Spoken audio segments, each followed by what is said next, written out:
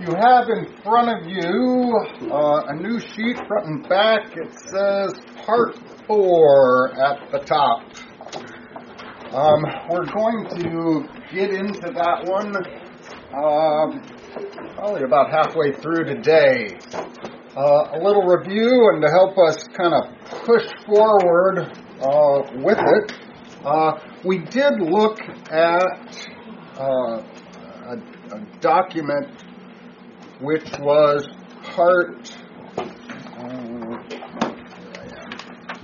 we did look at a document that was Part 2, and Part 2 began with, or got us into the war and the effects of the war, and then right before we got to the 1920s, I took a break and jumped you on ahead to Part 3.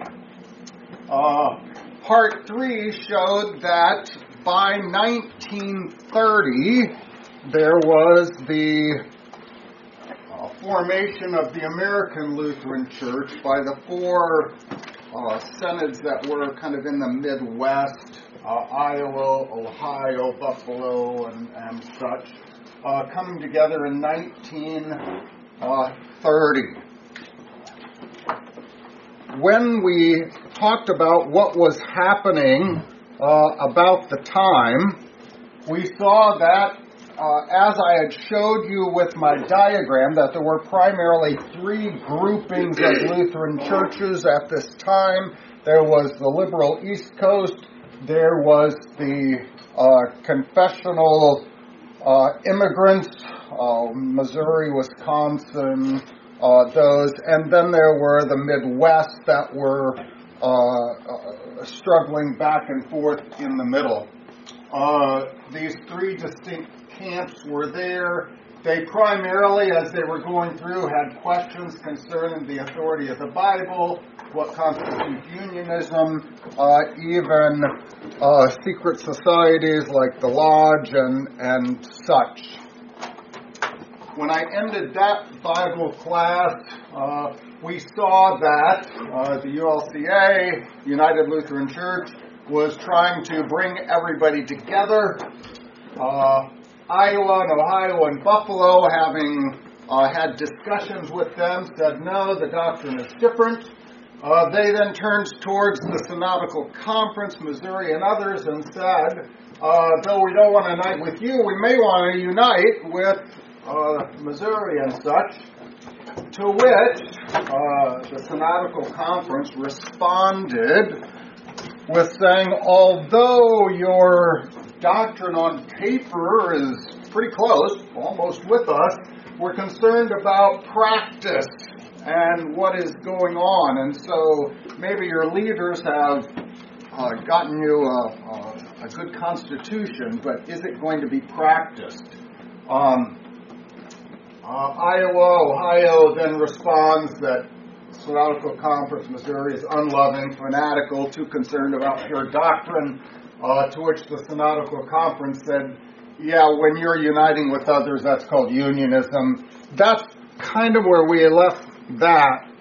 I went back then, last time, to take a look at the changes that were going on. Yeah, I realize the 1920s comes before the 1930s, but often what's going on historically, you see it happening, and then later you see the effects of it, and so these are going on. What happened in the 1930s, that is the joining together, was back in the 1918s that was put in motion. What's going on in the 1920s, we're going to see is going to have an effect on the 1930s and the 40s. As we took a look at the 1920s, it was a potpourri of changes, and just every part of society was changing. The dissolution of society affects the church. Religiously, people weren't necessarily making that the center of their life. Why so many things were going on? The family was breaking down. There were new methods and ideas concerning economic practices. They were dealing with this urbanization, and so now people were borrowing usury, life insurance, fire insurance, stock holding in banks. What about all of this? We used to take care of the pasture with, a pig and a little help. Now we're in urban societies. Now we're trying to take care of these things. Even pensions for workers as things change. We saw that in society, women's suffrage, not only voting, but so many things changed. Using cosmetics, began to smoke, shorter dresses, drank in public, competing in business. We saw that in the church. Even teachers had always been male. And now they were allowing them into the teachers' colleges, even putting a limit on how many could come in. Society-wise, not only was the automobile beginning to connect everybody, and I think they're concerned taking people away from family and church. You also had dancing, you had theater going, you had the church was responding to all these things that were having effect on the morality of their members. Science was now being cited many times to contradict religion, and religion was having to respond to it. Back in the teens, I don't think that the Synodical Conference, Missouri, and those really had any response to evolution. Why? That they were isolated. But in the 1920s, and following the World War, we became Americans. It was an Americanization of the church, and the isolated cultures, we're the Germans, we're over here, it went out. Things like the use of the English language, in 10 years, a flip of about 80% German to, in the 30s, 80% English. And if you're a pastor and you see all these crazy things happening, you're going, I think English is causing this. And so we had these kind of things. Lutherans normally didn't speak up concerning this, but this cultural isolation began to change things. We had an overabundance of pastors at this point. They changed the way the seminary education was done. Some of you know that, like, my third year of seminary was a vicarage, was kind of an internship out in the. That came about in the 1920s. It was in order to slow the next class from going back out into the church too quickly, because they had too many. There were lots of changes going on. Parochial schools. The government was, at least early on, locking down on all of these German teaching kind of things. And then later there, you also had, maybe we ought to teach religion in the schools, which many churches jumped onto. The Lutherans went, no, that's not what we want. Labor issues, urban influences, response to, after the Reformation, Catholicism, as well as false churches like Mary Baker Eddy and Scientism and things of this sort. International organizations, as people became more connected, began to get bigger. And so, in one sense, there was a expanding of not just the congregation. It used to be me and my congregation. Now it's me and my Senate. And now it's not just we're getting together, but now guess what? The youth from this congregation and this congregation and this congregation, and now youth efforts began to be where you start to have these organizations, Lutheran Women's Missionary League, Walther League, Lutheran Laymen's League. All of these came about in the 1920s, through the 1930s. You also had, as things got bigger, who's going to speak for Lutherans? Who's going to speak for them? Well, before the Lutherans had no concern about any of the other. We're just teaching the Word. That's all we're doing. At this point, we established a office in Washington who would be someone who would speak on our behalf. This is when radio began to go out, and guess what? We want our view promoted. Before that was considered, that's boasting. You don't do that. No. Now we have the Lutheran Hour. Now we have someone standing up and saying, let us present Lutheranism. Public relations entered in. Again, you don't have this when you have isolated congregations and rural, but when it's gone urban, things are changing. There's concern about mixed marriages, that is, not racial, but marrying the other Lutheran Synod, whatever. How is this going? We have youth work I talked about. You may not realize that up until 1917, the Lutheran Church, Missouri Synod, was adamantly opposed to Sunday schools.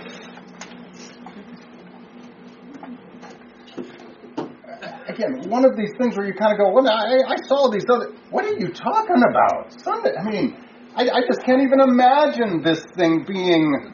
How is this bad? Couple things. When Sunday school first came about, it came about in kind of an Anglican setting in which a pastor looked at the urban community and said, there's so many of these young kids that are, they're not going to school, and they're not being taken care of, and they're going to be in poverty. The concern for social gospel awareness was, I'm going to take these kids, and they're not working in the factories on the weekend, so I'll take them on Sundays, and I will teach the kids how to read, how to write, and how to count. And in this way, they'll become educated. That's what Sunday school started out as. Religiously, not much. As it moved on, there began to be a little bit more, but it was religious with a lot of entertainment, you might say. Missouri looked at it and said, it's fluff. What do real Lutherans do? We have a parochial school. We have a school 5 days a week. We teach, the reading, writing, and arithmetic, of course, but we teach the faith. And that's what's going on all the time. When it came to Sunday, we have divine service. The pastor preaches for an hour and a half, and then we have a service an hour and a half. We got 3 hours here, and you might come back later. And so Lutherans didn't do this. It's not until the 1920s that finally there becomes a Lutheran school board that took care of producing Sunday school material. Separation of church and state. We talked about going into the military. How are we going to do this? How are we going to do it with synods? How are we going to... This is where chaplaincy started. And, at this point, once you're into it, now you have to figure out, so if you're a chaplain, can you commune others or can you not? Well, who calls them? Well, how does this work? A lot of this stuff we backed into. It wasn't theologically we looked at this and then said, let's do it. We were forced into leaving German behind. We were forced into these kind of things. By the end of the late 1920s, Missouri now permitted many of these practices that at the beginning there was a lot going on. So that's what we find. It changed society. It changed the church. I do want to deal with, and we're going to come back to this because this was kind of my initial reason why I wanted to give you a history of American Lutheranism, was to talk about worship hymnals and some of the things that we're doing and taking a look at a new hymnal. Interesting enough, 1920s, not much changed in Lutheran worship. Interesting. Lutheran worship changed only slightly in the 20s. Most of the old liturgical patterns continued, but with little appreciation of the corporate nature of worship. The people gathered together to hear the word preached, and everything else was secondary. Holy Communion was interpreted as the assurance of forgiveness. It was a solemn, maybe even a sad occasion, with preparation limited to self-examination and personal repentance. So before there was, you went and talked to the pastor the Saturday night before, announced for communion, he examined you. It's starting to go away with the 20s and 30s, in which you prepared. I remember when this is a little bit later, but I remember my parents, there was a sign-up sheet in the back of the church, and when you walked in, you signed your name if you were going to take communion. So what is that? Well, it used to be you talked to the pastor, then it was you would announce, it finally came to about 4 minutes before the service, you signed your name, and then, well, okay, now we know you're going. Well, did it matter? Did anybody look? It was that? No, it didn't. But those are some things. In more conservative groups, there was announcements still going on, but again, it's starting to change. Interesting enough, like I said, not much changes. One thing in particular, substitution of individual communion glasses for traditional common cup. When does that happen? 1920s. Why? Well, science came along, and science said, this is the way you ought to do it. By the 1930s, you couldn't turn the clock back. It was done. Now, is there a good scientific reason why? Is it less likely to spread germs and whatever? No, even science-wise. I mean, it's glass. The other, you had metal, you had alcohol, that was a disinfectant. The people that have to touch the rim in order to put it in there, and you have to touch it to bring it out. Anyway, but that came about. Robes. Congregations preferred black robes with white tabs. The white surplices and these things started coming about. 1920s is when you began to see choirs getting robed and acolytes, young boys and girls coming in to light the candles. The old custom of separating men and women, even boys and girls during the service. Boys sat on one side, girls sat on the other side, gave way to the mingling of the sexes. I don't know why he wrote that way, but it just sounded so bad. We talked about that last time. Before World War I, typical church building, very sparse, very small, lacking in depth. You didn't want to have a whole lot in there. As an urbanization and things moved forward, there were also books written at the time, Luther Reed and some others, that talked about how here is the history of the church, and things got bigger, and things got better. And you began to see pyramids and more than just in large. You began to see it even in small congregations. And so what we see today is really the result of a kind of a liturgical awareness. Business methods came in. You began to see, as we talked about, envelopes, things of that sort. Let's see. I think that gets me the worship that I wanted to at least mention. Hymnal-wise, they all used a hymnal. They were somewhat similar. We'll talk about later the common service that had come about. Many of those were moving into it. Missouri actually, which had been using a Walther hymnal, which was a Lutheran service, from where they were, almost by accident backed into the common service. And it was after, but we're beginning to see some changes that are going on. At the end of the 20s, the Great Depression of 1929, what had been the Roaring 20s Now, changes. Did this have an effect? Yes. You saw budget reductions. You saw the curtailment of missionary education enterprises. Missouri is one of the few that got their schools through that period of time. Many of those closed. Even more in the area, as we saw with war, but now of social ministry.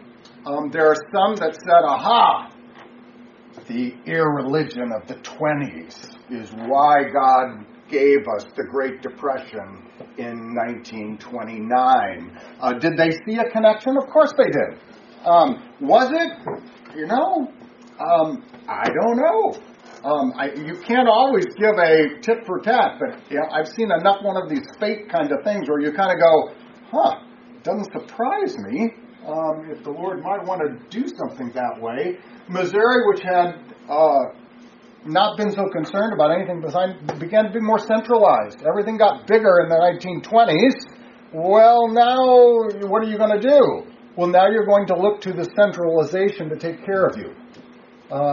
You're going to have to provide, and so it went backward. Talked about the change in seminary, talked about the Luther League. Publication of family devotions, radio broadcasting. That's 1920s. Up to that point, it was a family endeavor. The family had the Bible, they had their catechism, they took care of those things. You went to church, that was done. Now, you're starting to get out the German portals of prayer, the things of that sort. So these are the changes that are happening in the 1920s that has great effect on the 1930s. So much so that I'm going to say, I've been giving you my diagrams where I kind of show you all the Norwegians coming together. Then I showed you the American Lutheran Church where the four Midwestern synods all come together here with Iowa, Buffalo, Ohio, kind of this. And then you kind of see these over here. These are in the Synodical Conference. There was some talk of bringing them together into an organic union, not just we recognize each other's ministry and have ultimate pulpit, but actually folding them all in so that they would all be one. I'm going to get to that. But these three camps that I'm talking about, with the 1920s and into the 1930s, and now we're going to start pushing forward the 30s and 40s, that doesn't explain it anymore, that diagram, because something is happening in which they're no longer separate, they're no longer isolated, they're no longer kept apart. What we're going to find is that within these groups, it's no longer the same. That is, you might be in here and you might be more like this group over here or that. And so we're going to find that due to this interaction, we're going to see that we're going to see a bit of a change, though you may not see it quite yet in outward. But the change always happens inside, and later you see it comes out. All right, so that gets us kind of up to where we need to be. I want to start taking a look at part 4 that we have there. Any questions? Shirley. As far as youth going through catechism, was that taught at home prior to, has that always been taught by the pastor in the church? Yes. Now, and if we're talking American Lutheran kind of thing, as well as before they came over, did Luther write that for the heads of the family? Absolutely. Intended to be used. And I'll give you a real good example. Even to the very end of his life, my father, Oliver Kreml, I would be at his house, and he would have his German-English catechism open, and periodically he would be going through it. So it was being done. That being said, the pastor taught confirmation, and he used the small catechism. So it wasn't an either-or, it wasn't something, but what was going on at home, the pastor was also doing, because he was the head of the family of the congregation, and he was the one who was taking care of it. Now, to just give you just a quick kind of overview, at Luther's time, you had catechetical services. You had them 3-4 times a year during the Ember Days, and this kind of teaching. They also had schools where they did it. There was not a confirmation service. There was not that, kind of every Palm Sunday, When the parents felt they were ready, they brought them to the pastor. The pastor sat down and met with them and said, yes, they know the doctrine and they're ready to come, and then they would commune. So that didn't really come about until a little bit later. And that's about American Lutheranism time. Other questions? Part 4. After this Americanization, and that's the big thing, as everything changed, you still have 3 camps, but let's see what's going on. 1930, the Synodical Conference consisted of what's later called LCMS. ELS was Little Norwegian, Wisconsin, and Slovak. A little thing happened in 1899. There was a disciplinary case in Cincinnati, Ohio. It ended up getting resolved in 1911, and it involved, the details are not that important, but there was a couple pastors in a large congregation. Some layman, for whatever reason, pulled his child out of a parochial school, put him in a public school. I don't know the whole kind of thing. The pastors then excommunicated the layman. He appealed it to his synod. And again, now synods are a big thing. They then have to deal with it. As they're trying to deal with this, these 2 pastors decide that they don't like Wisconsin, and they apply for membership in Missouri. But the case is still going on, and Missouri doesn't want to mess up their relationship with Wisconsin, so we can't really accept you until this happens. One of the pastors dies. Finally they come in. Walther comes. They do end up, quote, resolving it, but what turns out is not the issues of that case, which are really irrelevant. The issues are, so who is going to decide this issue of if this excommunication is correct or not? Do you decide it at the congregation level, in which either the pastor and or the congregation says, you did that right or you didn't, and if you didn't do it right, then you need to leave, or if it's right, then that, or do you have the synod speak to this and someone else come in? So one issue was, who is church? Wait a minute. Have we been this somewhere before? Is this yeah.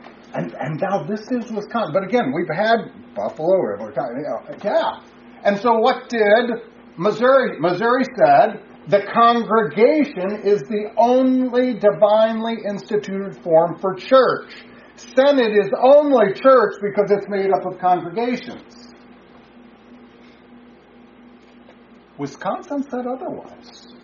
In fact, Wisconsin said that's not the only form. And in fact, anywhere you have kind of this. And so, well, then the next question became, as it went forward, well, we're a little bit concerned about these pastors and what they're doing, and maybe someone else needs to step in and to speak of this.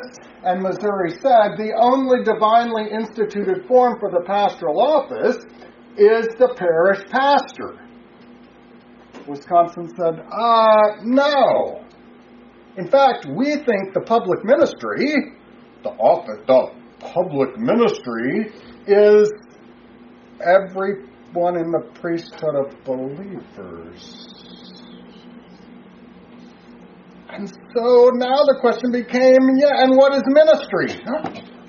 Have we been here before? Yeah. I mean, Walther wrote the book on office and the ministry, and the response and whatever. Yeah, that's the issue. Those were the things. Finally, in about 1932, they calmed it with a document called the Thiensville Theses. I don't want to get into this. I'm going to say they calmed it. You want to say it's an agreement, you can say whatever you are. I can tell you up until just recent times, that issue has still erupted, and finally, 10 about 12, 15 years ago, it blew the ELS apart. Wells and ELS, but we've got to leave that behind. The point is that the only reason I bring this up is when I tell you that the Synodical Conference over here, and it looks like they're all in straight lines, they're not united. They are arguing back and forth. And where they are going together, as things come up, they realize, things are not what we think. 1935, 1930, ALC comes together, American Lutheran Church, American Lutheran Conference, they're all together. The ULCA and this new American Lutheran Church begins having discussions, and they issue invitations to others to come. Let's see if we can all get together. ALC in one of their conventions says, we would like to establish fellowship either with the ULCA or the Synodical Conference. Now, at this point, you got to go, these are two different animals, and you're thinking, that ought to let you know that what they're thinking, something's not gone right, in the ALC. The LCMS, interesting enough, in 1935 says, sure, we'll talk to you. The others in the Synodical Conference says, do you know what you're doing? You're going to go, it's one thing to go talk to your neighbor, but when you know what they have on paper and you know what they're doing and you know that the ALC and with the ULC, they're not partly even Lutheran, and they warned Missouri against this. Between 1936 and 1935, this United Lutheran Church continues to have these discussions trying to bring things together. For the United Lutheran Church, you might remember, they've now got the confessions, the Lutheran confessions in their constitution. And the American Lutheran Church, 1930, they've got the Lutheran confessions right in the Constitution. And guess what? Missouri ought to be happy because we've always had... Same. Guess what? We're all Lutheran. And you know what? As society is going crazy, we Lutherans need to... Stick together. Yeah, so you can see what's going on. For the ULC, they said, we've got confessional subscription, you guys do too, we ought to get together. For Missouri, there was, wait a minute, we're concerned about what your theology is, especially as we're talking about the United Lutheran Church, and we're concerned about the uniformity to it, because we see what you're practicing and it doesn't agree with what you've written down. Sincere theological unity would be accomplished by uniformity in teaching and in practice. In other words, we want to see theological statements, but we want them followed by either practice or discipline and taking care of those that are not doing it. And so, Missouri and the ULC, as things went forward, even in these, they talk about the Scriptures. I've already mentioned the ULC. I mentioned something called higher criticism, in which you take a look at the Bible and you decide which parts are right and which parts are not. And you can even Moses wrote this, but he may have meant something, and you go. The ULC came to it, and Missouri said, the Bible is the inerrant, inspired Word of God. And the ULC said, well, the Word of God is inspired and inerrant. Definitely not saying the same thing. What do you mean we're not saying the same thing? Because they're saying parts of it are not the Word of God. Because Missouri was saying that this was inspired and inerrant. The ULC was saying, this is the Scriptures, and inside here is the Word of God, and the Word of God part is inspired and inerrant. But this is not, in Scripture and the inspired Word of God are not the same thing. So you begin to distinguish, that's higher critical method. And so, Missouri said, because the Word of God is inspired and inerrant, that makes it the Word of God, and thus we can trust what it says. They said, because the Word of God speaks about the salvation which Jesus Christ accomplished for us, that makes this the Word of God and important. So rather than saying, yeah, it's only important because of that, when it speaks about a 6-day creation, that's irrelevant. You can see and at this point the ULC is full-blown into this, see no problems with it,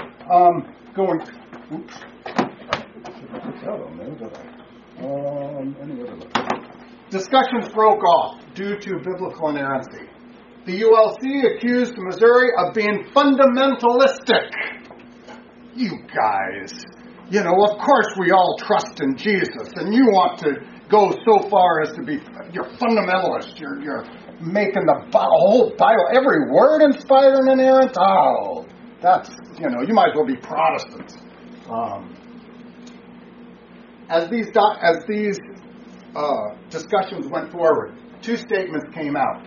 One by Roy, who was from Iowa, or the ALC, Jacobs, which is the ULC. The ULC adopted Jacobs' statements as later known as the Baltimore Declaration of 1938. We've already talked about this, in which everyone looked at that and said, yeah, now we know exactly where you guys are, and pushed them off. The ALC adopted Roy's statement. It's later known as the Sandusky Declaration.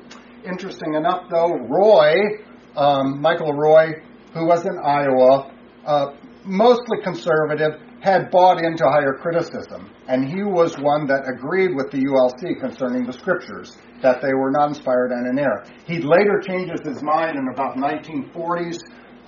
But at this point, you can think how things get muddy pretty quickly, and it's not quite as kept in boxes. I imagine when the ULC made this higher criticism, they probably could not have foreseen what that was going to do to their church in the long run, of what would be attacked in the Scriptures. I mean, probably at the time they believed in the 6-day creation. Right. And now it's completely denied by many members. So. Higher criticism came from Germany. It was considered the new biblical method, and if you wanted to be on cutting edge of scholarship and be smart and, walk around in big circles, that's what you did. Pretty well everyone, as that came over, they adopted it. Others did not. I can tell you that every major denomination in America today simply uses it without criticism. Except for like Missouri, Wisconsin, ELS, who absolutely say no. But everyone else uses it.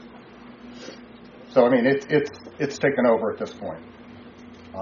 You get the book out and it says, yeah, Paul was wrong here, and anyway. But did they know? Yeah,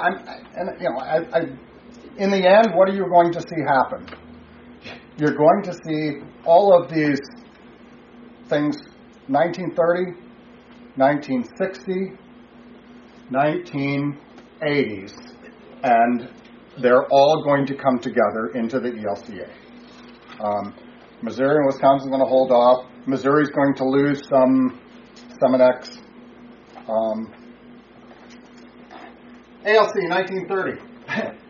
They looked at this and said, yeah, we don't want to. We're going to seek fellowship with Missouri. They turned more towards the Norwegians and the Missouri Synod, and so these discussions began to go forward. ALC offered Missouri fellowship, saying, we believe our Sandusky Declaration is in accordance with your brief statement of 1932. I'm going to come back to that.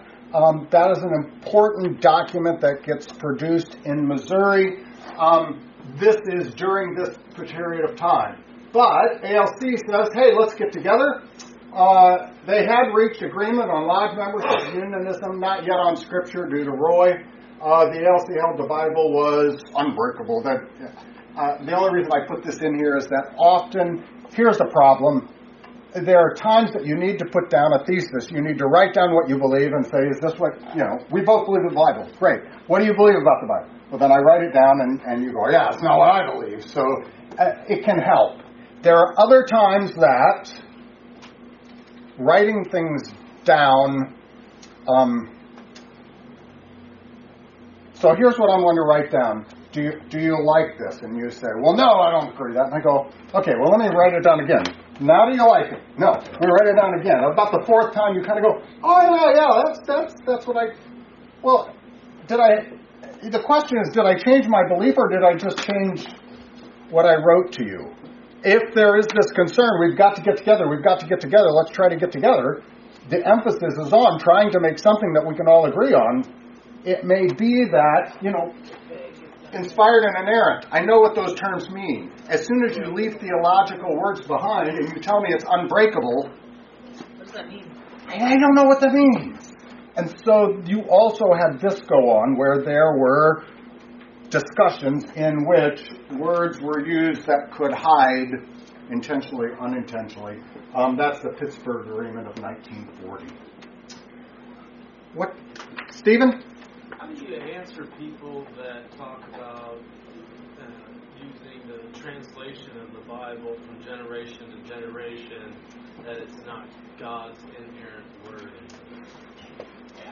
We do have our pastors study the original Greek and the Hebrew because, yes, sometimes, you want to make sure that what has been translated into English agrees with that which is there. So that's not considered higher criticism where you put your reason above God's word.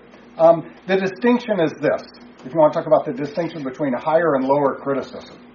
Higher criticism is where reason is put above the Word of God. So I see the Word of God and it says Jesus walked on water. I know who Jesus is, I know what water is, and I know what walk means. If I am a higher critic, my reason says, nobody can do that. Therefore, there must have been stones there must have been, it's just... Lower criticism says, I know what all those things mean. Reason-wise, I don't know how that works. But I hold my reason under God's word, and I confess that He actually did it. How this happened, I don't know. Looking at Bible translations is one of these of lower criticism. It's not a matter of trying to deny the word of God. It's trying to make sure. For laymen, I'll sometimes tell someone, get a parallel version of the Bible. That is, you get this Bible, it's got the NIV, the New King James, the King James, whatever, puts all four side by side. If you're kind of going, I'm kind of wondering, watch those four and take a look at it, and you can see if they track together. It's pretty easy. 1930s. After the 1930s, guess what? The primary questions remained among Lutherans. What was the source? Well, I know source. What was the overall problem that was in the water? We had varying definitions of confessional unity. All of them confessed the Book of Concord. They all said it was in their constitution. They all said it was, part. But what was it? Some said we agree with it because it agrees with the Word of God. Some said we agree with the confessional scriptures insofar as it agrees with the Word of God. Some said we like those documents because historically that's where we came from. Granted, but they all had it. And at times they would cite it. Nevertheless, number one, the authority of the Bible. I've already given you an example of that. That continued to plague. And when you began to have discussions, let's talk about our differences now. It didn't take long before, if I'm citing the Bible and you're citing the Bible and you're a higher critic, I say here is what it is, and it didn't quite work out. So that stymied and really made it so that we went, I don't know if we can talk, because we don't have the same basis. I was going to say, I find it very ironic that 100 years ago, they were dealing with this on a Senate basis. Senates talking to each other, and now the LCMS, they have to deal with this on a church basis within a Senate. And all these churches have different definitions of confessional unity. They don't agree within their own Senate about what it is. So how are you going to talk to other dioceses and senates when you don't even agree internally about it? At this point, the disagreements that I'm talking about are being brought forward by the leaders of the senates. what's going on at the people level? Well, it's not going to take long to what's here is going to be here. I don't know at what point between the 1918 and 1945. I don't know when that affected the people in the pew. What I'm saying is that the pastor preaches something out, and it takes a while for it to come out of the people's mouths. And now, guess what? It's all coming out. So yes. Am I doing time pretty well? Authority of the Bible. Guess what? Number 2. What constitutes unionism? How are we going to decide whether we're going to get together? Number 3 was lodge membership. I'm going to leave that. I've talked about that before. In other words, how do we determine if we're going to get together? The ULCA, the United Lutheran Church, said, you all came to be Lutherans, you put your confessions in the Constitution, let's do it. In fact, finally, by the end, after all of this wrangling back and forth, the ULC responded, there will be no further definitions of doctrine that are necessary, and nothing beyond the Lutheran confessions that we're going to submit to. Forget it. No more test of Lutheranism. We are Lutheran. And that's it. Whoa. Why? Because ALC and the Synodical Conference are saying, we're not quite sure, based upon we're talking about doctrine and practice. Brief statement. Now let's get to it. 1932. You're going to skip the lodge membership? I'm going to skip that just because we've talked about it before. If you're a member of a lodge where they have religious, we're not talking Lions Club where you just help people. We're talking about where they have an altar and they put 3 different Bibles, the Jewish and the whatever, and then they say that you're saved by good works. How can you be a member of the church and also be a member of the lodge? Okay. That's it. Brief statement, 1932. The Missouri Synod puts this together in about 1931. The statement itself is designed to be brief. We're trying to have discussions with these other church bodies.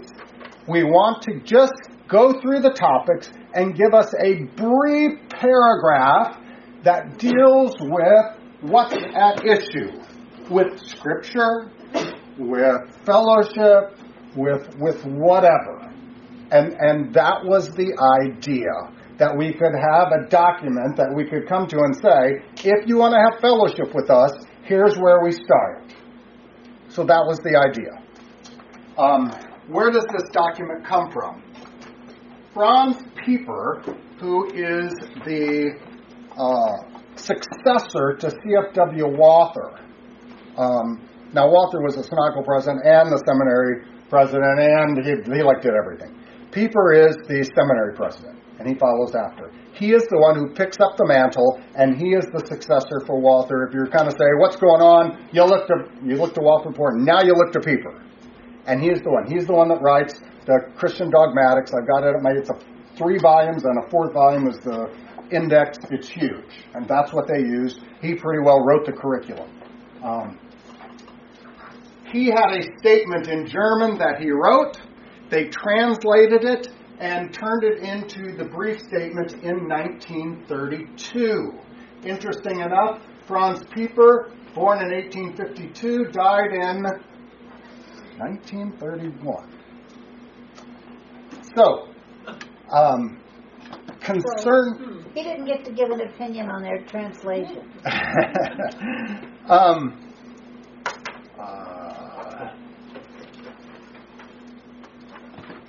Carl Meyer is a historian within Missouri who does a very good job of explaining the history that's going on. Regarding the brief statement, he says, the year 1932 has been called the confessional high water mark of the Missouri Synod because of the adoption of a brief statement in that year. Not only was it Dr. Pieper's legacy of sound scriptural teaching, but it was also, so it was maintained with evident exaggeration, the testimony of a confessional unity of mind and heart, embracing every pastor and congregation, and enduring the test of searching examination by the norma normans of Holy Scripture. The Scripture is the norming norm. It norms everything, and everything within it is right. So if this comes from Scripture, it will be also without error, and it will be true. Karl Mayer's statement is absolutely right. What does it mean is something else. Because the question is this. Does Pieper do a good job? Is he primarily the author of it? Yeah. Does he do a good job of setting it forth? Absolutely. Now, granted, and we have to, I'll show it to you, objective justification, it's in there because Walther taught it and Pieper taught, but he explains it really well. The people think, oh, it's not a part of the doctrinal thing. Yeah, it's right there. And he does a real good job. He briefly explains it. But that being said, set that all apart. Pieper does a very good job. However, this statement, is it a testament to the mind and heart of every pastor, every congregation, so that this is what Missouri all holds to? No. This is the last document that is the last shot that's fired. But I'm going to tell you, already 15 years down the road and due to 1920s, it's not what's going on in Missouri. We are divided. And we can already see it in 1932 a little bit. When we get to 1945, it erupts in a statement of the 44. We'll get to that later. But the point being is that, is it a legacy? Yes. Is it a high watermark? Yeah, but not because at this point everything's still pure. It's already started to go away. And this is trying to build the dam to stop what is coming. And so, if you take a look at, and I'm going to quote from Nelson concerning, let's see,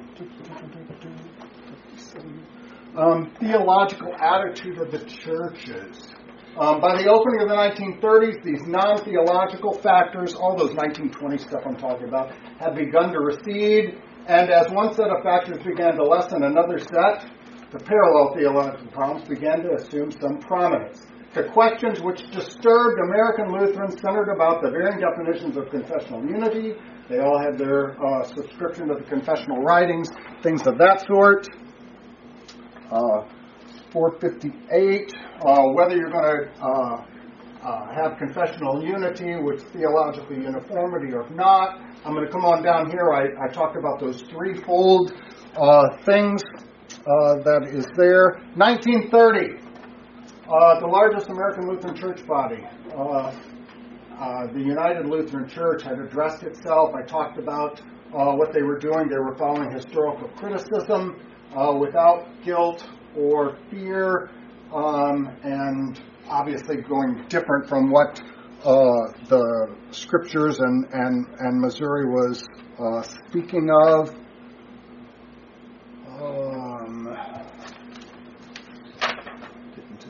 Oh, here it is.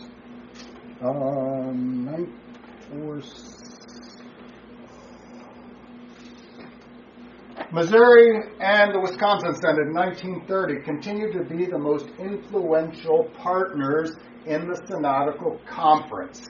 Wisconsin was about the third aside of Missouri, but they worked together. The chief, and they fought together like brothers, okay, as I showed. The chief architect of Missouri's theological position was Franz Pieper, professor at Concordia Seminary, author of the Synod's Guide to Dogmatic Rectitude. He's talking about Christian dogmatics. Nelson is not quite a supporter of real Lutheranism. Pieper viewed the Lutheran confessions through the eyes of the 17th century dogmatics who were repristinated by an Anterschleimachian group of German Lutherans about mid-19th century. I can't explain the whole thing. Let me just say it to you this way. When Pieper went to the Lutheran Confessions, he read it through the 17th century dogmatics, that is, the people that inherited this right after it. He said, you know what? If they said that this is what this said, I agree with them. That's the way I read this kind of thing. Many other people said, oh, you can read the Lutheran Confessions, but we understand it in a different way. And so they accused Pieper of repristination. You're just repeating what the 17th century theologians said without thinking about it. Don't you have a mind of your own? Can't you engage in, obviously we've got the mind and science and all of this that we can understand. You're just repristinating. The advocates of a repristination theology, that would be Synodical Conference, that's you guys, felt that the true Lutheranism could only be secured by asserting the inerrancy of a verbally inspired Bible and a dogmatic use of the confessions. And so when Pieper brings this up, this is the last kind of stronghold of what they're trying to do. But I can tell you that everybody else poo-pooed it. And there were those in Missouri that kind of went, I've been hanging around with my Lutheran buddy down the road. He's not that bad. Are you sure we can't get together with him? And that's what was going on. Pastor? Well, I think that this, if you follow this back all the way, Schleiermacher was a rationalist. And what we are talking now is the 20th century development of rationalism from the 1700s, the 1800s. Now it's developed into the 20th century. You have rationalism, and that's what's attacking the church. And that statement that you just read points out to you that Nelson also is a rationalist. You bet. I'm going to push forward. I got just a little bit more. I know I'm right at 10. Missouri remained into the 1960s sharply divided on the matter of allegiance to a repristination theology as epitomized in the so-called brief statement whose main author was Pieper. Nelson, historically looked at this and said, listen, that's exactly what's going on.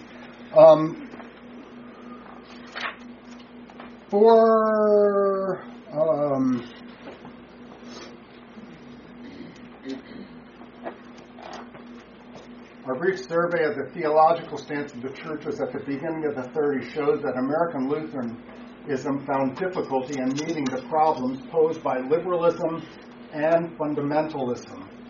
All Lutherans, by the beginning of the 20th century, were committed to a confessional viewpoint. That is, they all had the confessions. The debates took place were largely limited to problems within this tradition, as has been pointed out above. The first intimation of change appeared in the United Lutheran Church. For the first time, a major Lutheran church body sought to take on the evangelical position to contemporary questions. This is the point where I'd like to, I just have to stop. I would love to have given you the brief statement and to show you that. I'll start with that next time. But Nelson puts it in these terms. The modernist fundamentalist controversy of the mid-20s. He views it as the Synodical Conference of Missouri are fundamentalists, repristinating. And the rest of these are just trying to be according to the spirit of Lutheranism. So this is the way he sets it up. But no. Was the choice, he wants to know, here's what they're left with. Was the choice that lay before Lutherans who wish to be loyal to the gospel limited to two alternatives? So at this point they're going, well, wait a minute. Are there only two alternatives? Is it either to repristinate an orthodox view of the scriptures?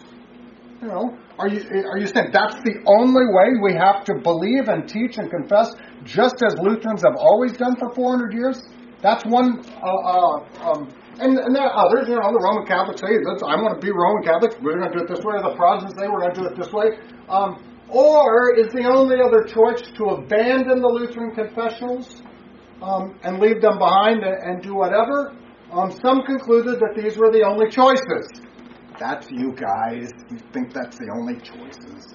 As far as Scripture was concerned, they found it impossible to disassociate themselves from the viewpoint that affirmed the verbally inspired inerrancy of the Bible.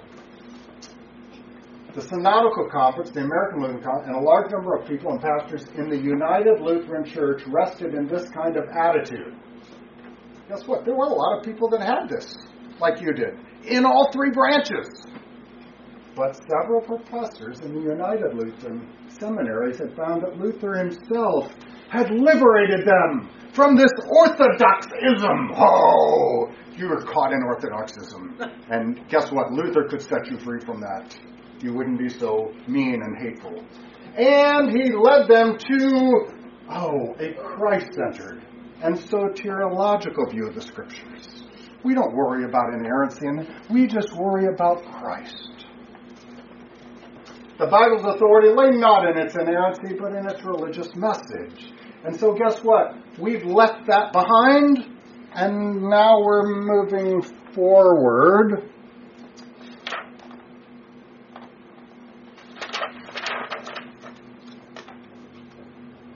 Last part. The year 1940 was in some respects a watershed. The American Lutheran Church turned more and more to the Norwegian Lutheran Church and the Missouri Synod. They tried to bring things together. The American Lutheran Church moved towards a merger of those in this conference, which finally resulted in, we'll get to that later, the new ALC in 1960. Here's the last part. The United Lutheran Church, smarting under the experiences culminating in the 1940s, and the convention said, we're going to do no more tests of Lutheran. Don't accuse us of not being Lutheran anymore. We're Lutheran because we say we're Lutheran. The question that had disturbed American Lutheranism since the 20s and 30s, does confessional unity require theological uniformity? Do you have to be united in doctrine and practice? It remained unsolved into the 70s. But the United Lutheran Church, and after that, 1962, the Lutheran Church in America, said, no, you don't have to be united in doctrine and practice. We can get together. The American Lutheran Church and the Missouri Synod said, you do have to have that in order to get together. There, the problem posed by Lutherans' confessional principle resided until the late 60s and early 70s. That's where they left it.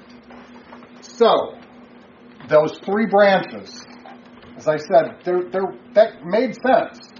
Now all of a sudden we realize that within these groups, it's not united. They're allowing different points of view and different things going on. And as it's not being taken care of, things are going to change. That gets us to about, as I mentioned, 1940 or so. We'll take a look at the brief statement, because we'll take a look at that next time. We'll also take a look at the next big break is 1960. And we're going to see another church merger. Let us pray. Heavenly Father, you have directed history according to your guiding hand. Even when those think that they are going against your word, your purposes of bringing forth good even out of evil cannot be thwarted. Even as you brought Abraham out, and though he suffered in Egypt and came back out again. So we ask now that even as you work in our history, that you would keep us faithful to your word, and that your will might be done. We ask it all through Jesus Christ our Lord.